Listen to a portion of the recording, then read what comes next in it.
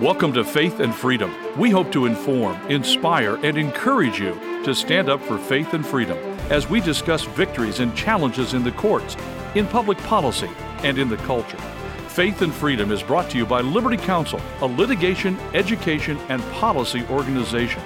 Join us now as we address the latest cultural issues across America and around the world.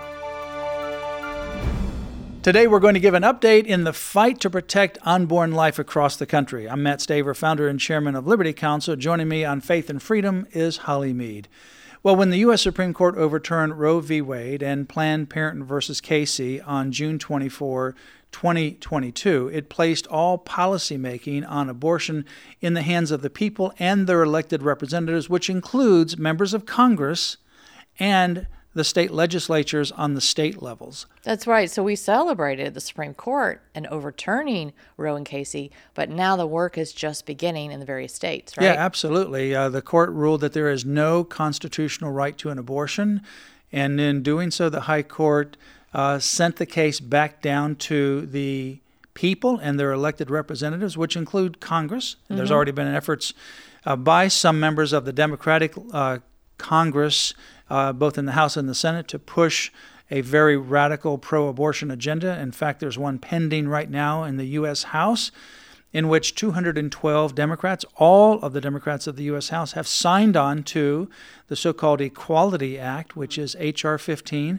And the Equality Act not only is the most radical bill ever to come from Congress or be proposed from Congress on the LGBTQ agenda, but also on abortion.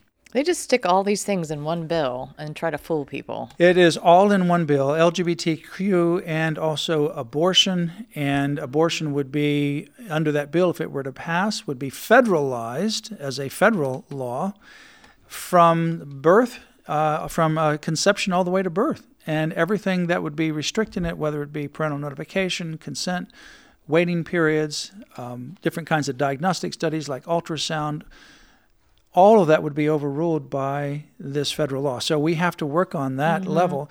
Additionally, there are a lot of battles ongoing in the states, both in the state legislatures. Lots of legislation has been proposed, and lots of litigation is ongoing in the states. So in at least 6 state Supreme Courts have already examined their respective state constitutions regarding abortion since Roe's reversal in 2022. The Idaho and Indiana High Courts both ruled that their constitutions do not protect abortion rights, clearing the way for near-total abortion bans to take effect. In addition, the Supreme Courts of Kentucky and Oklahoma also have addressed near-total abortion bans, and they've allowed those to go into effect. However, Montana and South Carolina Supreme Courts ruled that their state constitutions do protect abortion under the right to privacy. Liberty Counsel, we have filed amicus briefs in multiple states. We have been successful in a number of these states, including Indiana, Kentucky, and Oklahoma. We have two briefs that we filed in Florida. The oral argument in the Florida Supreme Court case will occur in September with a decision hopefully by the end of the year. You know, in Arizona, we also filed in defense of reinstating the state's 159-year-old abortion law to protect unborn, minority, and disabled children from social eugenic policies. Of course, we've talked all along that abortion, which is human genocide, is really targeted at minorities and disabled babies. And then, of course, in Florida, we filed in defense of Florida's 15-week abortion ban, since the Florida Constitution affirms the right to enjoy and defend life, regardless of race, religion, national origin, or physical disability. And, you know, that's one thing you have to remember. The Constitution is life, liberty, and the pursuit of happiness. You can't have the latter two without the first. It protects life. Well, certainly that's in the Declaration of Independence, but that's the general tenor of state constitutions as well, with respect to protecting life and liberty and freedom. And that's what many of these state constitutions do.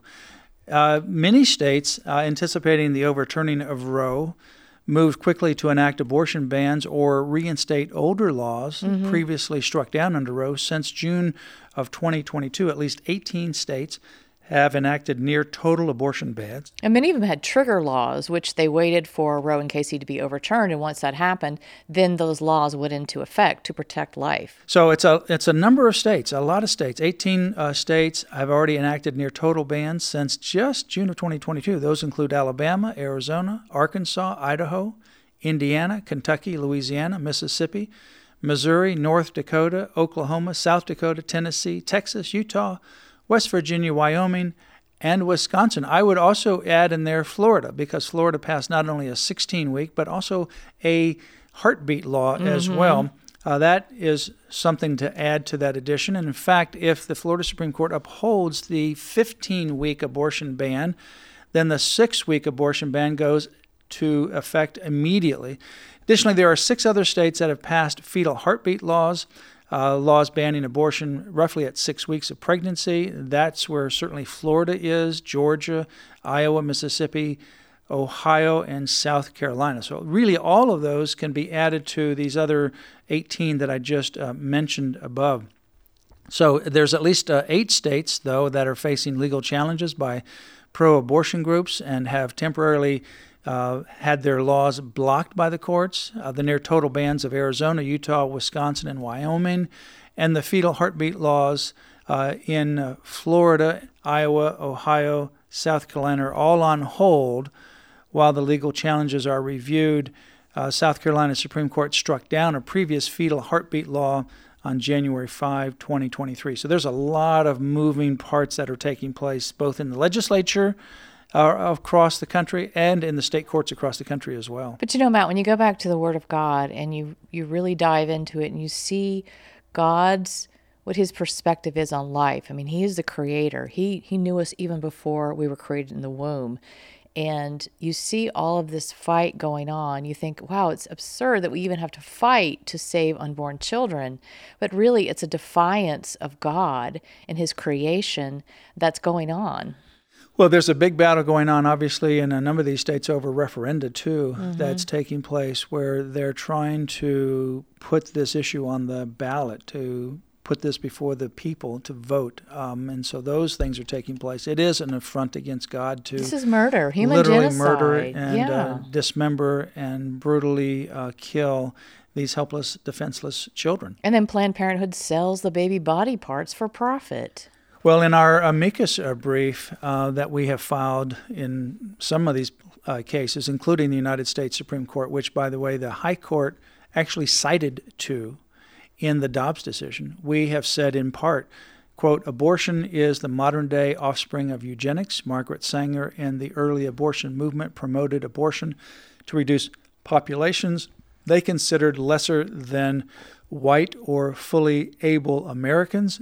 Now the abortion industry denies that all human beings have inherent value and dignity bestowed on them by their Creator, and has indisputably targeted Black, Hispanic, and disabled communities for reduction. That's part of our amicus brief.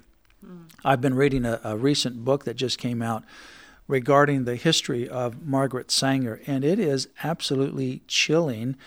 She was very much associated with socialism and also certainly the Malthusian Society. The Malthusian Society were these eugenics where they wanted to reduce human population to try to make the human race better. She is the one who coined the idea of, quote, birth control, so that they would have something more palatable from a marketing standpoint than talking about population control or eugenics, because they were using eugenics or population control. And she's the one who then coined birth control. She actually advocated that parents ought to pass some kind of test to be able to give birth to children. Wow. That they needed to be financially capable, that they needed to be free of different kinds of health conditions. She was obviously opposed to certain races. She also indicated that they, like China, the one-child policy that they used to have, that they ought to be allowed to have children, only a certain number of children, and that they would have to get permission from the government to be able to have children, and that they needed to space the children out by several years in between children. But there was a limit, just like China's one-child policy. Margaret Sanger pushed that long before China adopted that under its leadership and its post-Mao revolution. So she really saw herself as God, deciding who lives and who doesn't. Yeah. And she was an anarchist, and she tried to create anarchy through this movement that she created, and intentionally placed these clinics in minority neighborhoods. For more information, go to Liberty Counsel's website, lc.org/life. That's /life. You've been listening to Faith and Freedom, brought to you by Liberty Counsel. We hope that we have motivated you to stand up for your faith, family, and freedom. Get informed and get involved today. Visit Liberty Counsel's website at lc.org. The website again, lc.org.